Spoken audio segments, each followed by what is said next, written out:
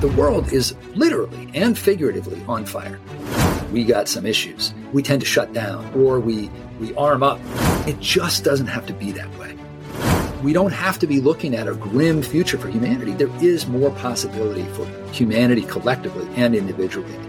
Be the change you want to see. My version of a midlife crisis wasn't dramatic. It really made me feel bad about myself, not wanting people to think I'm in it for myself. There's never enough when you're in that mode. You're condemned to a life of dissatisfaction. We occupy this place of scarcity. Many times, we have not taken stock of our own abundance. We know that gratitude is one of the most powerful ways to displace negative feelings. Change is not hard. The meaning of life is actually pretty simple.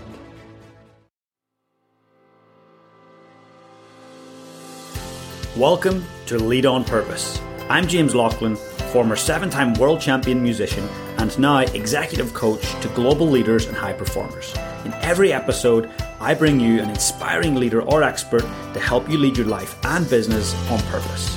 Thanks for taking the time to connect today and investing in yourself. Enjoy the show. Today's special guest is Alex Johnston. He is the founder of Building Impact Partners, which is a philanthropic advising agency that's helped its clients give away over $1 billion. That's right, $1 billion US. He's also author of best-selling book, Money with Meaning. So please sit back and enjoy today's show. Alex, a huge welcome to the Lead on Purpose podcast. James, I so appreciate the chance to be here with you. Thank you for having me on. Absolute pleasure. You know what? We've known each other personally, and we've been in a group together for quite some years now. And it's just been amazing watching what you've been doing there over on the Eastern Seaboard in New York. It's just incredible. And I want to just start by asking you about how you see things from a global perspective right now. What's going on in the world? Are we in a great place from a global political, social perspective? Or do you see that actually we've got some major challenges right now? Yeah, I really appreciate that question. And, I think it's certainly almost anyone would look at that question and answer like, we got some issues.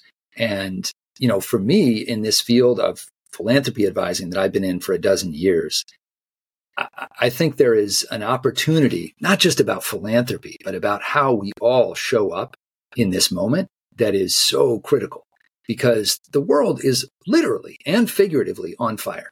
We have a level of challenge now that's unprecedented. And we also have a level of resource, not just money, but all kinds of capital that has accumulated for many of us in an abundance. And so many of these resources, we have the intention of putting them in flow, of helping resources get where they need to be, but it's not happening yet at the scale that it needs to. And that's why, I am both, really concerned about the challenge. And any of us who has children or people that are younger than us that we care about, we have to be worried about where we're at right now. But what gives me hope is the human potential to rise and to relate and to reallocate these resources in ways that really allow us to move forward as a species and as a planet. And so that's my passion and my life's work. Yeah. Look, I'm so excited to jump into it. And before we look at potential solutions and how, ourselves individually can make a difference no matter what age and stage of life we're at, if we don't actually take action, what will life look like for, your 3 kids or for my little Finn? What might life look like in 5, 10, 20, 30 years down the track if we just sit back? I fear that it's sort of this deep irony that as humanity, we've kind of progressed to this point we've never been at before. If you look in so many ways, there are many positive indicators from technological advancement to health and even life expectancy. In many ways, we've seen tremendously positive trends. But we are playing with fire. The level of complexity that we have created in this world where so many things are interconnected, the whole way that we live our lives, and the way sort of evolutionary psychology has prepared us to engage the world is mismatched with the world that we've created. And so it's literally a requirement, I think, that we individually and collectively develop and sort of operate at a higher level. And so my concern is that if we don't do that, we will start to see the kind of thing we're already starting to see, where overwhelming kind of forces sweep across our lives, whether it's literally the weather or conflict. Just we start to get overwhelmed, and when we get overwhelmed in that old kind of way of being, we tend to shut down, or we arm up. We try to defend ourselves, and those instincts are understandable, but ironically, they don't actually serve us. And so, anytime we have enough abundance in our lives to work on advancing ourselves and our own leadership, we got to do it, because it's like you got to do the reps so that when that wave comes and in your life impacts you deeply, you're ready and you're able to rise above it.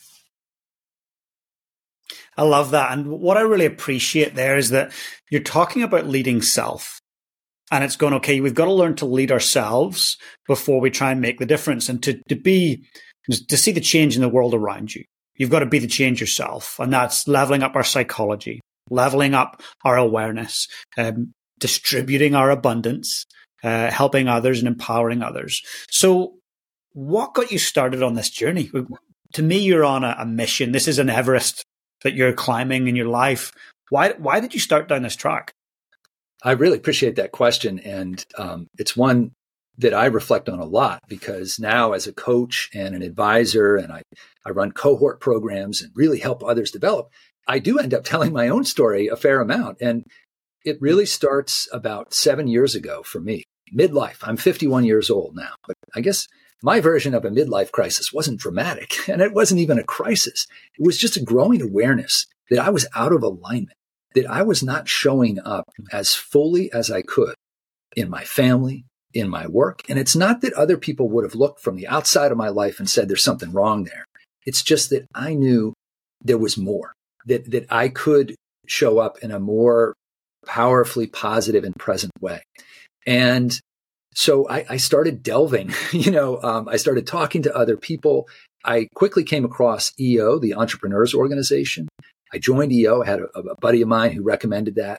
And I remember sitting in one of the first events. I joined the Connecticut chapter in the East Coast of the US. And the very first event I went to, the speaker challenged the audience. How many of you have a mission statement for your life?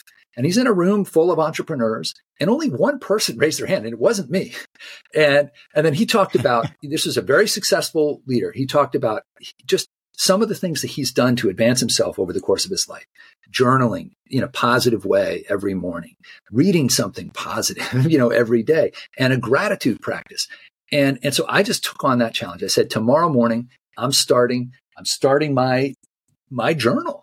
And literally every day, since that day in February 2017, I just started this path of, bit by bit, adding things into my life that were positive and that helped me grow. And it's like, the power of compound interest that we know from Atomic Habits and James Clear's work. If you get 1% better at something every day, even just in the space of a year, you have a 37-fold increase. And so the fact that I've been at this for 7 years, I'm in a really different place, and it's far from perfect. And, just talk to anyone in my life. There's still plenty I can get better at. But I am now able to serve and show up in a way that is so different than the level I was at back then. And I want this for everybody. And I recognize the privilege in having the space in my life and having enough abundance to even be able to do this. And I really believe that I really hope for each person on the planet, we can certainly, as people come out of extreme poverty every day, we're still seeing that happening, that there is more possibility for humanity collectively and individually to create the space to grow. And whatever your cultural tradition, your religious background, if you have one, philosophy, what I've found is there's so much convergence. It's not about like one path. I mean, there's deep wisdom about human flourishing that we've known at some level as human beings for thousands of years. And then what's being discovered at the cutting edge of different kinds of psychology and science. To me, it's it really lines up. As you might be aware, recently we made the decision to remove all adverts and promotions from the podcast. Why? Well, your listening experience is my priority. So we decided to remove them all, and in return, I've got a very small favour to ask of you. If you enjoy the podcast and the incredible guests that we bring on, can you please follow and subscribe to the podcast on Apple Podcasts or Spotify? Please also leave me a rating and review. The reason this is so important is the more ratings, reviews, and followers I get, the more the show is promoted to other incredible people like you who really get lots of value from the show. So please do that. And also, massive ask, please share this with 3 other people in your life. Share the show with them directly, copy and paste the link. Tell them you've got to listen to Lead on Purpose. I hope that it impacts their lives, and it really helps me to grow the show. So I really appreciate it, and let's get back to the show.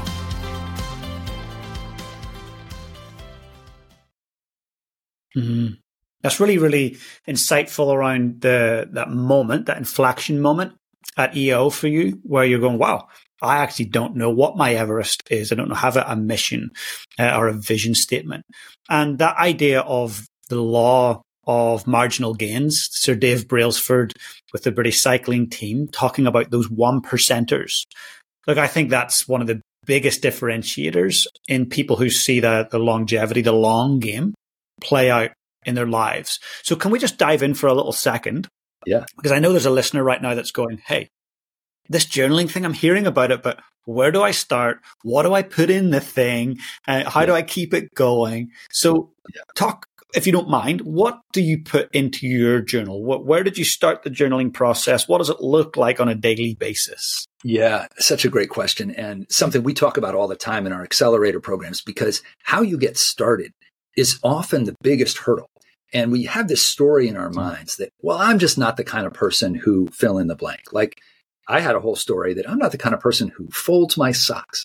I'm not someone who's going to Marie Kondo my life, right? That's just not me. I'm creative. I thrive without structure, and so we build up a whole narrative about who we are and like what's us and what's not us. And so what I like to do is go back to really actually some of James Clear's wisdom about the grain size of the change you want to make in your life. And a practice that I really have come to embrace is I commit 1 week at a time to something I want to try. And I pick the size of the thing at the smallest possible increment that I could commit to do even on my worst day over the course of a week. So I might say, I am decided, committed, and resolved to begin a gratitude practice. And I'm going to spend 30 seconds each morning for the next week just reflecting on one specific thing that I'm grateful for. And can I do that on my worst day when I wake up and yeah. And you know what? If I skip it, if I forget, I'm not going to get all hung up on it. I'm just going to start up again the next day. And what I found is that going 1 week at a time, there's a lot that I would never sign up to say a year. And it's perfect because when we, New Year's resolutions, we know from the data, only 6% of people who commit to something as a New Year's resolution are still doing it a year later. That's not the model for change, right? It's 1 week at a time. So that's the first thing. And then in terms of what you journal about, I love the idea of a positive, literally to just start with writing down 1 or 2 or 3 things you're grateful for. And you could do that in 45 seconds. And you could do it in the morning. You could do it in the evening, whenever works for you. Maybe find something that you're already doing, called it like a trigger, brushing your teeth, when you let go of the doorknob, putting your kid to bed, you take that minute and you write down 3 things you're grateful for. Or don't even write them down. Just reflect on them. We know that gratitude is one of the most powerful ways to displace negative feelings, negative emotion. And if there's like a single thing that I would recommend, and what was really the gateway for me was starting a gratitude practice. So if you've been hearing about gratitude journaling and you're like, try it just in the smallest little dose you can imagine and see where it takes you. That's beautiful. Great advice. And it's so interesting you talk about the gratitude journal. I was speaking on stage about 3 or 4 months ago, and I was talking about tools, and one of them was journaling on things you're grateful about. And one of the individuals in the audience said, yeah, but gratitude journaling's for 13-year-old girls. And so I paused, I smiled, and I asked him, have you ever heard of the British SAS? The equivalent, essentially, of the American Navy SEALs. Special Of course. Yeah. I said, okay. They get a gratitude journal upon graduation. And every day they have to actually write down 3 things they're grateful for during their whole years of service. Why? Because it's proven at a neuroscience level to actually increase your resilience. So when the proverbial hits the fan in life or at war, you can actually deal with it and cope and move forward. So I love the fact that, he had this perception, this belief that it was only for 13-year-old girls, when in actual fact, I think if the 13-year-old girls are using it, they know something that many grown men don't.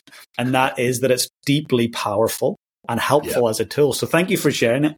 Yeah. Well, I have a 13-year-old boy, and certainly any 13-year-old, like navigating that point in their life, if it's beneficial to them, chances are it's beneficial to you too. 100%. And let's talk about if we bring it up a level. So you started at this daily 1%, growing your awareness through journaling, through reading. And I know you're one of the most well-read people I've ever met. So what has been the product of years of that? What has changed in your awareness about yourself and the world? And what has changed in your life?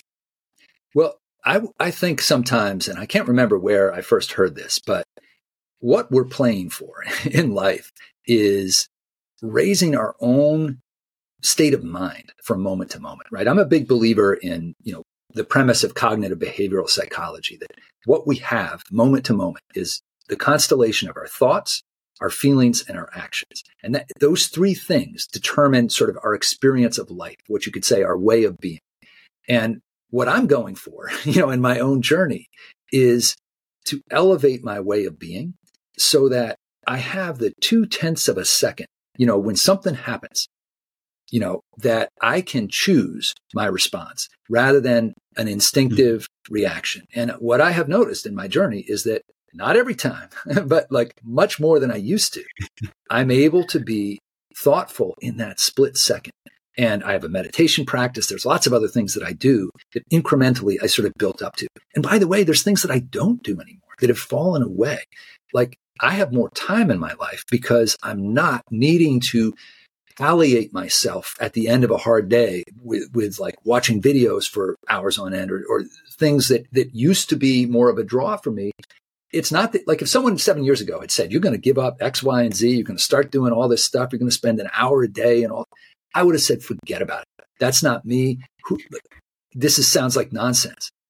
But just gradually over time, it's just been this shift. And what I've experienced is that change is not hard per se, right? There is some discipline in deciding to stick with something, but this is not about willpowering your way through.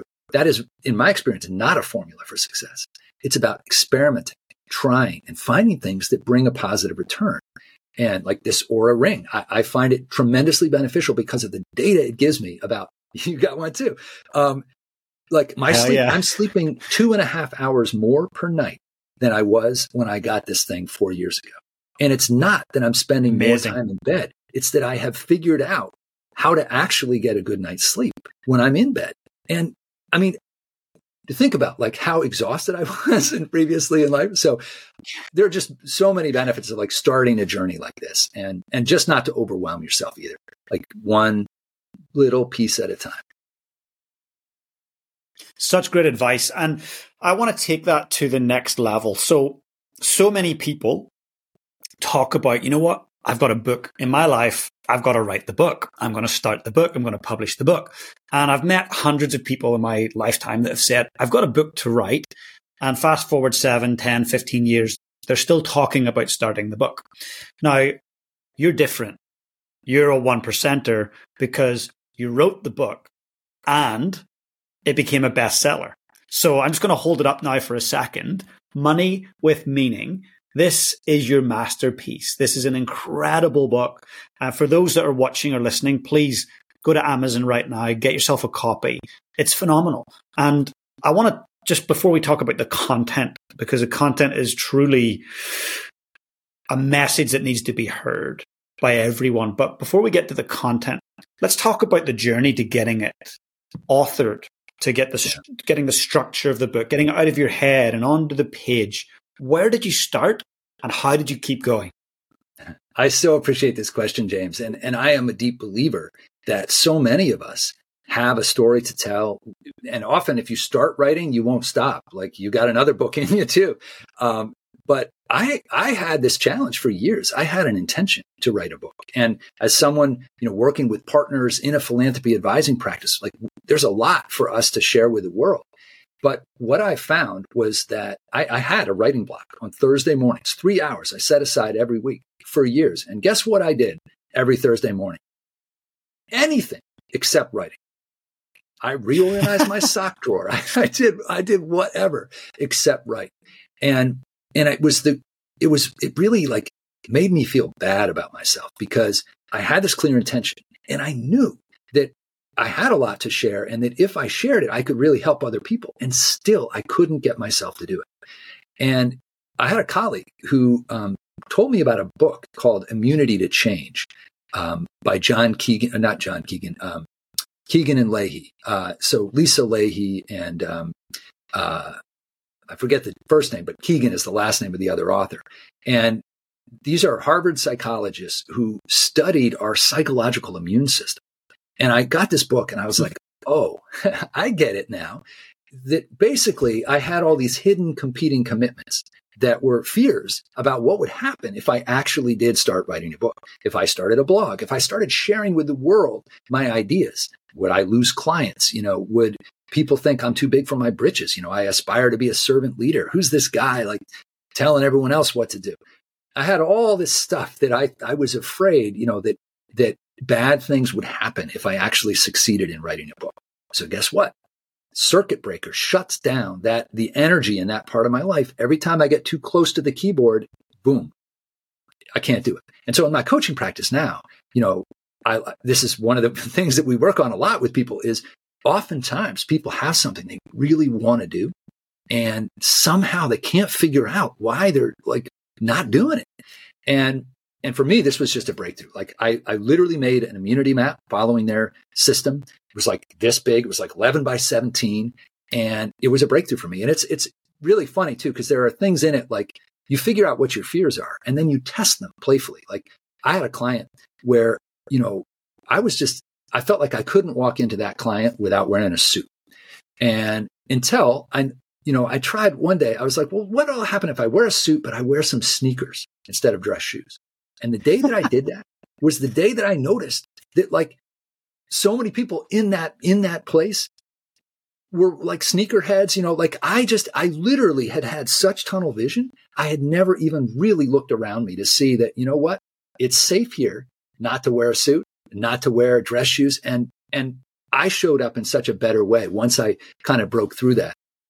And so that process was huge for me. And then I had to learn how to write because I wrote a doctoral dissertation. That was like a 10-year excruciating experience. And I never wanted to repeat that. So I had to actually figure out how to enjoy writing. And I, studied the Scribe Method, a book by Tucker Max, fantastic book about how to write a book. And then I just got a system that I loved where it took me a few years because I would write just like initially just 25 minutes a day, 5 days a week. But that, as I was really got into it, that built up to, probably spending an hour and a half, many days writing in the morning. And then I went through 3 drafts and all of the rest. But I'm so glad I did it. And I'm working on the next book now. That's amazing. It's like you've opened the can and now you're just going to continue to share your thoughts and your thought leadership with the world. I want to know for a second though, Alex, what was the dominant fear? Was there a dominant one that came up for you in that process, going through that immunity process that was holding you back from starting the book? Yeah, I think, for me, it has been, and it's still something that I remind myself about. It's my fear of being misunderstood by others, that in the process of sharing what I have to share, that other people will feel like I am aggrandizing myself. And so I still struggle in marketing my book and kind of like, there's certain things I'm really comfortable with. Like I love giving stuff away for free, like I love just adding value to the world. But the minute, I need to, or like I need to kind of say to people, hey, there's real value here. And like we're actually, one of the programs we run, Advisors Accelerator, which is a training program for philanthropy advisors. I was blessed to be able to get sponsorship to offer that program. It's like a $20,000 experience for free to 24 people last year, because we had sponsorship. And we have less sponsorship this year. And so I'm getting ready to get out in the world with an offer. And that's still something that, like, you know, we had such a great experience with people, like creating so much value, but it's still for me to this day, something I navigate around, just not wanting people to think I'm in it for myself, you know, which when I step back, I'm like, oh, that's crazy talk, you know, like, but it's still there in the background. Sometimes these things are really deep seated. 100%. It's the idea of like, you're there to serve, you're a servant leader, but also there's a great deal of humility that you want to continue to embrace. But I imagine this book, which I'm holding up in my hands right now, the more hands that gets into, or the Audible, if there's an Audible version, the more ears that gets into, then I imagine the bigger difference that will make in the world. So in 2024, will you agree to pushing through and dancing with that fear and marketing it with pride and joy and excitement? Oh, James, the coach in you. I love it. Thank you. I mean, I appreciate that. And yes, I am committed to that, because the reason that I wrote the book is what we were talking about. We're living in a world that is on fire with these challenges. And just in America, the wealthiest 100,000 Americans have $11.2 trillion in financial capital. And that's a pretty big number. It's half the US GDP, just about. But only $85 billion a year is actually getting out the door in philanthropy from that group of people. And so what kind of percentage is that roughly? It's 0.75%. So, oh my God. Like, we live in a world where you put your money in a bank account and it gets 5%, right? So I don't share this in any way to be judgmental, because I think that all of us have an opportunity to give more, and not just financially. But I am committed to getting this book out there, because what the book is a DIY guide for donors. It's taking everything that we've learned, my partners and I, in our philanthropy advising practice over the last dozen years, and distilling it, you know, for people who want to self-implement, or for philanthropy advisors who are working with donors, to help people gear up their giving in a way where they end up with something that's really meaningful to them. Not only is it having impact out in the world, but it's personally fulfilling to the donor. And that's kind of the mission that I'm on with this book. And so for sure, I am committed to spreading the word, and appreciate everybody who checks it out. Good. No, I'm so excited. And look, the one thing I want to chat about for the listener right now is believability. Often we see coaches, we see advisors, consultants, authors putting their work out there. And the first thing you do is go, well, for me anyway, what's the believability rating of that, the credibility of that author? Well, look, I look at what you and your incredible partners have done. You've helped people, your clients, give away over $1 billion, with a B, $1 billion. Like, that's mind blowing. So to me, you're a walker, as in you walk the talk, and you've done it. You've helped others do it. There's massive believability. So this essentially DIY playbook is a product of a process that works, of models that work, that allow you to take action. So this is not just for ultra high net worth. Obviously, it's going to be very impactful for them, but this is for the everyday hero who actually wants to make a difference in the world, right? Yes. And I think it's so important to say that when we talk about giving, we're not just talking about money. And, you know, so often we gravitate right to money, and we think about money as a scarce resource. If I have some and I give it away, I have less. But there are, you know, multiple forms of capital: intellectual capital, physical capital, natural capital, social capital, political capital.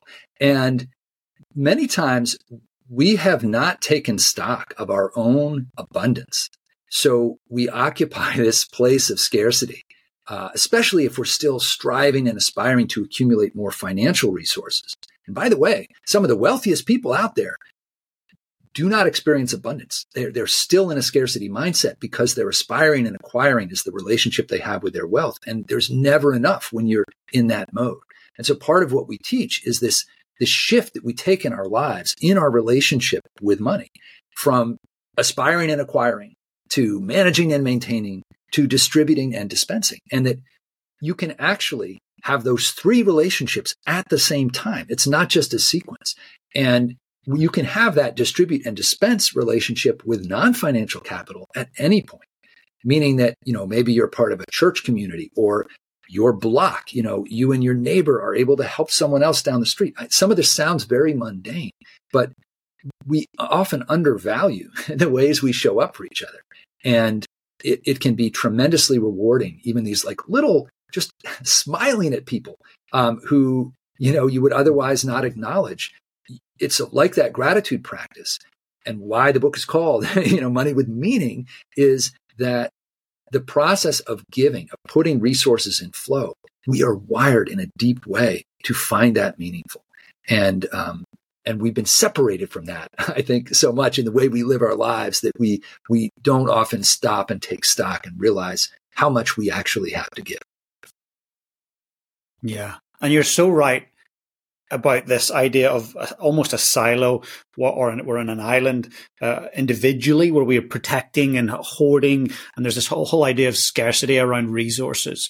Living in New Zealand, we've got the incredible Maori people and a lot of Pacific Island people. And it's very much about whānau, about family, community, less about individual and more about the we. A good example, Alex, of that was back in 2011. We had the devastating Christchurch earthquake. And within about 24 hours, we had a young individual bring together the student volunteer army.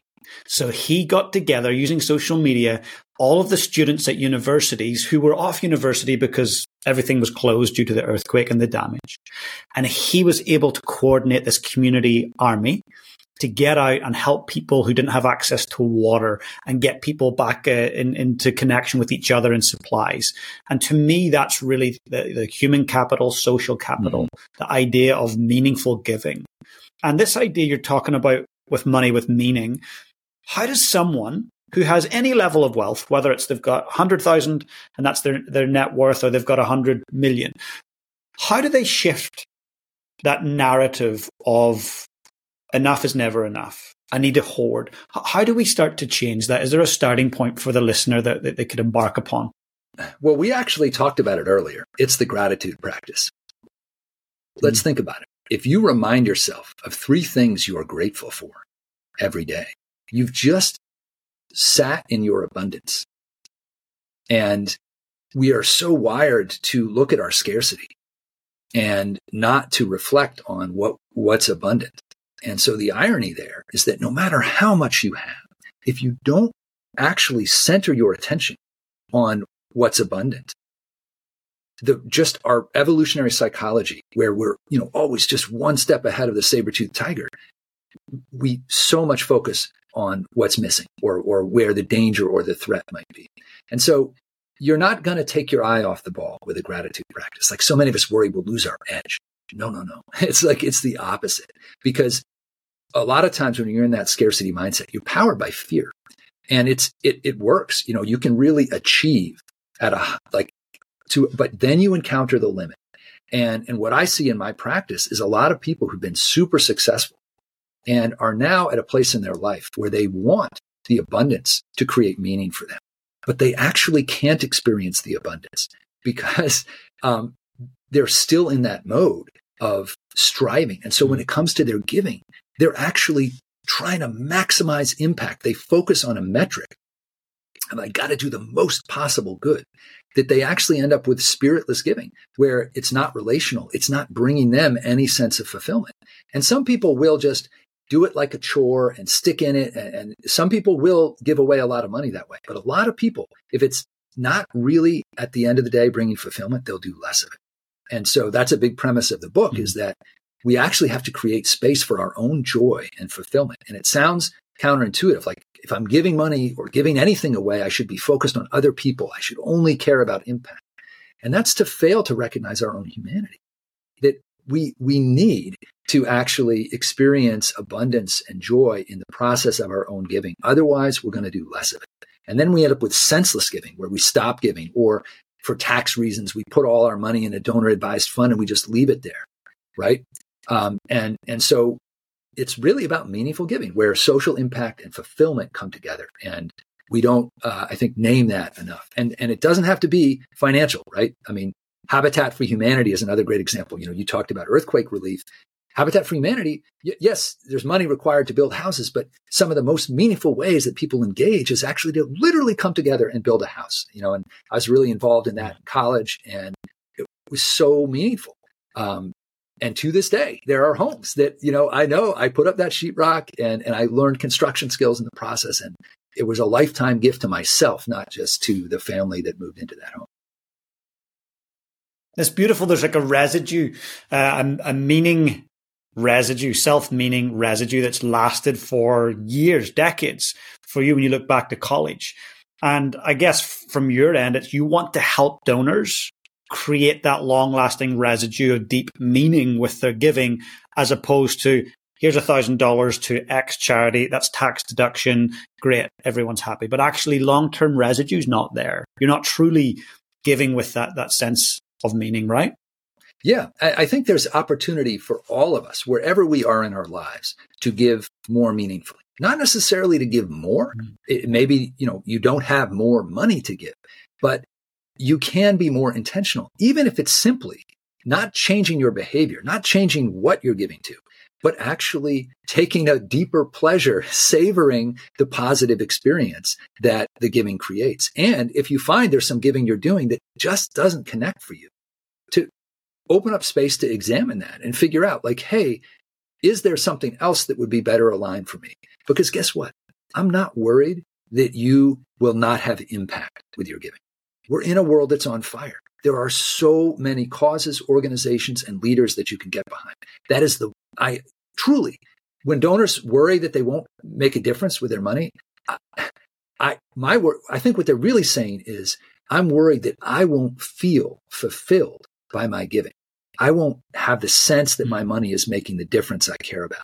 And so some of that is about measuring impact in some cases, but a lot of times it's about changing what's going on inside your mind, your thoughts, feelings, and actions. That's where, that's really the only thing any of us has to work with in any event. So, I think the psychological lens is, really becomes important when we talk about giving. Even if you're just writing a few checks each year or just giving to people that you encounter in your daily life, that opportunity for meaning is there in every one of those instances. I love when you talk about this, Alex, and it takes me back to journaling for a second. To have meaningful thoughts, journaling is going to help you with that. Those meaningful thoughts will lead to more meaningful feelings, which will then really transform and shape more meaningful actions. But it all loops back to that self-awareness, that journaling practice, that gratitude practice. Yeah. Yeah. In the programs and sort of the trainings that we do, we really talk about the need for personal growth as sort of the starting point for any kind of change, personal change and for social change. And, I don't know if the Dalai Lama said exactly this, but it's something to the effect of, there's no path to world peace that doesn't run through individual transformation. And that sentiment is expressed across multiple cultures, religious traditions that, the change starts with you. Be the change you want to see. There are all these phrases we have for that idea. And fundamentally, I think it comes down to the fact that being a human being is weird. Like we have an individual consciousness, but we're all here together. And how you make sense of that, for me, like the meaning of life is actually pretty simple. It's to develop yourself in order to better serve others.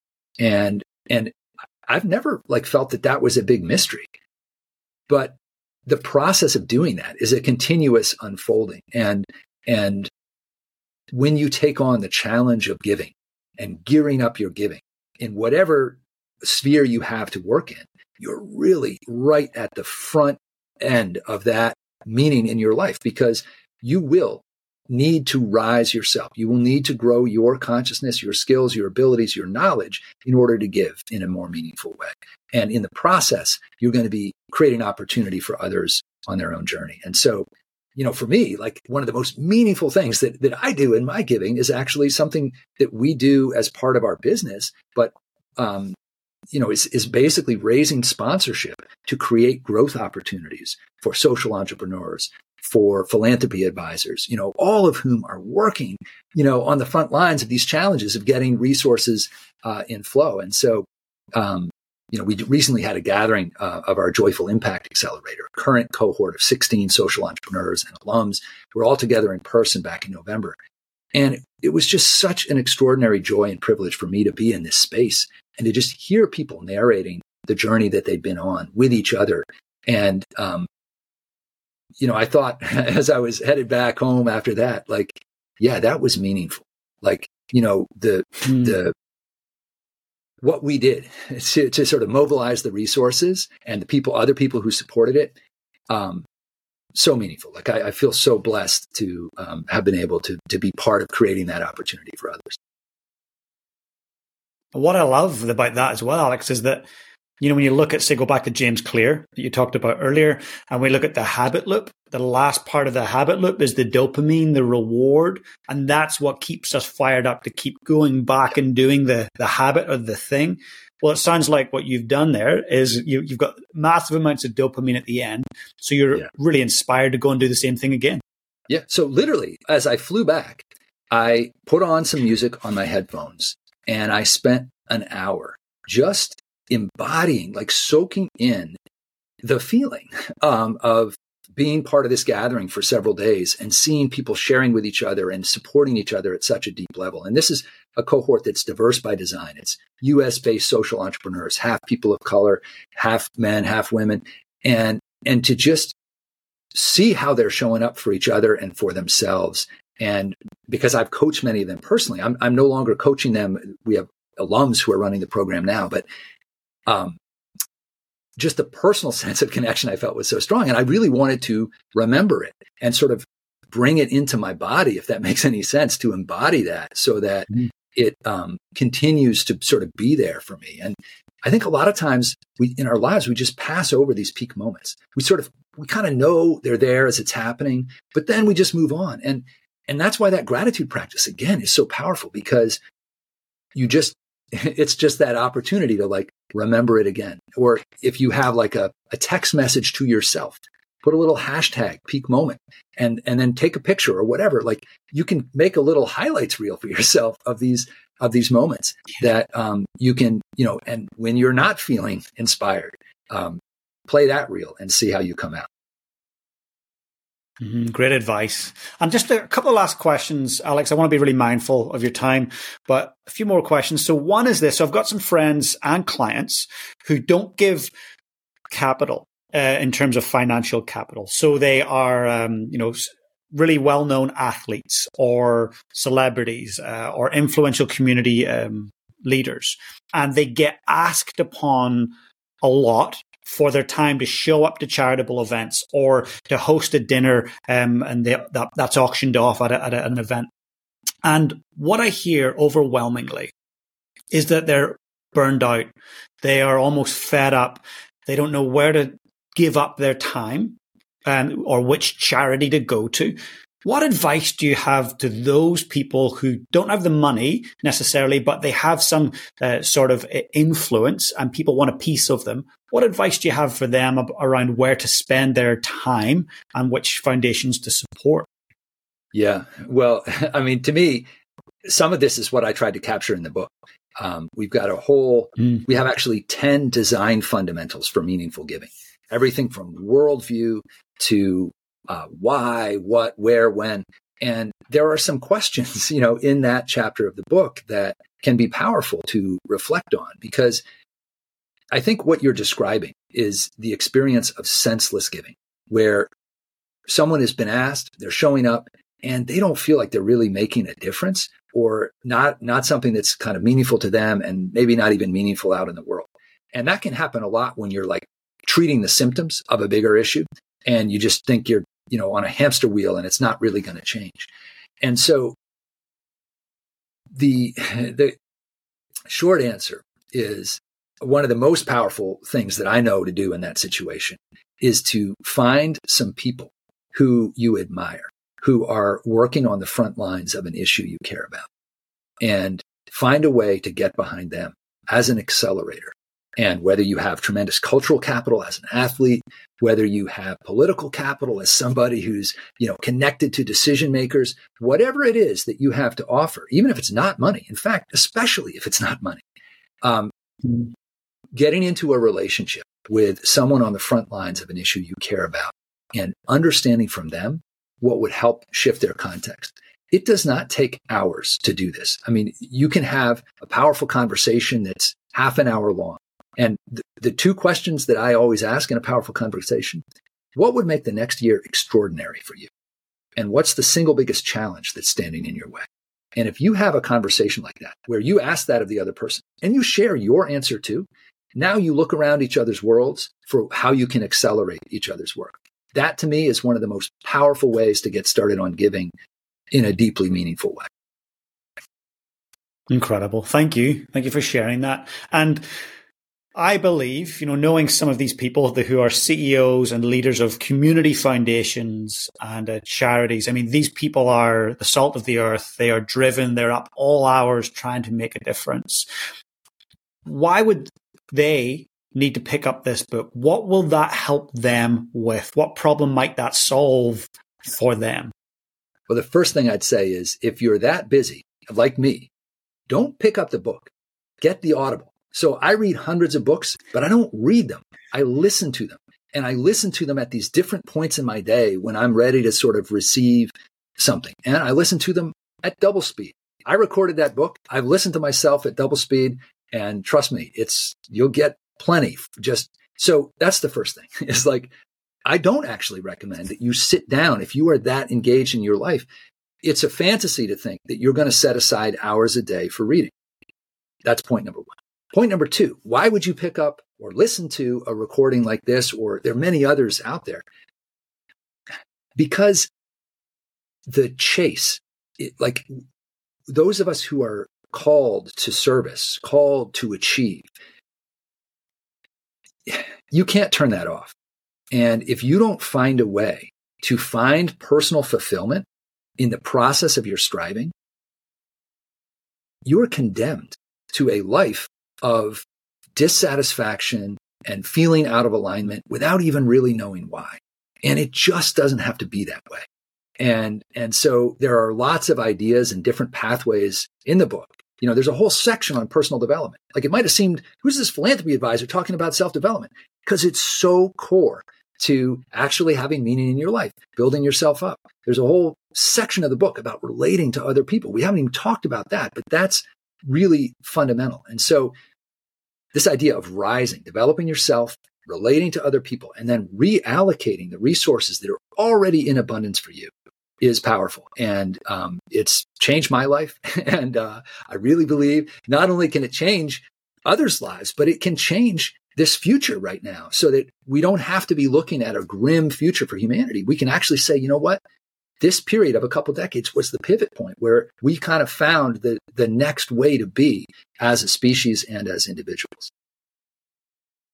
Incredible. And to the listener or the viewer right now, I want you to know that you can be part of the law of marginal gains. That's right. Sir Dave Brailsford coined it, but it's that 1% stacking and stacking. And you do that as a viewer or a listener right now by getting the book, by sharing it with someone, by understanding what it is to give money with meaning. So Alex, just to wrap things up, one, what is your Everest? So for the next 10, 20 or 30 years, what is it that's driving you? What's that success metric? When you get there and you look back and you go, whoa, that was worth it. What exactly is that? Yeah, it's really helping to seed and build a movement for more meaningful giving. My context is the US, but really this is global. We have $325 billion a year from ultra high net worth, from all individual giving, from everybody. And I would be thrilled if in the next 3, 4, 5 years, we get to $500 billion a year. And then we get to $1 trillion. And just what that would do in philanthropy and giving can't solve every problem. We need the government. We need business. We all need to be in this together. But it is absolutely possible for each of us to give more meaningfully and in the process to truly change the world. And so, I don't know whether I don't expect to summit Everest per se, because I think I'm going to be climbing my whole life. But I think we're going to be doing this together. And what we're going to see as people lean in and start giving more and more is that we actually start really turning the corner on some of these deep challenges that for some people right now are feel like an existential threat to our whole path. That's incredible. And I love that you do right there say, you know what?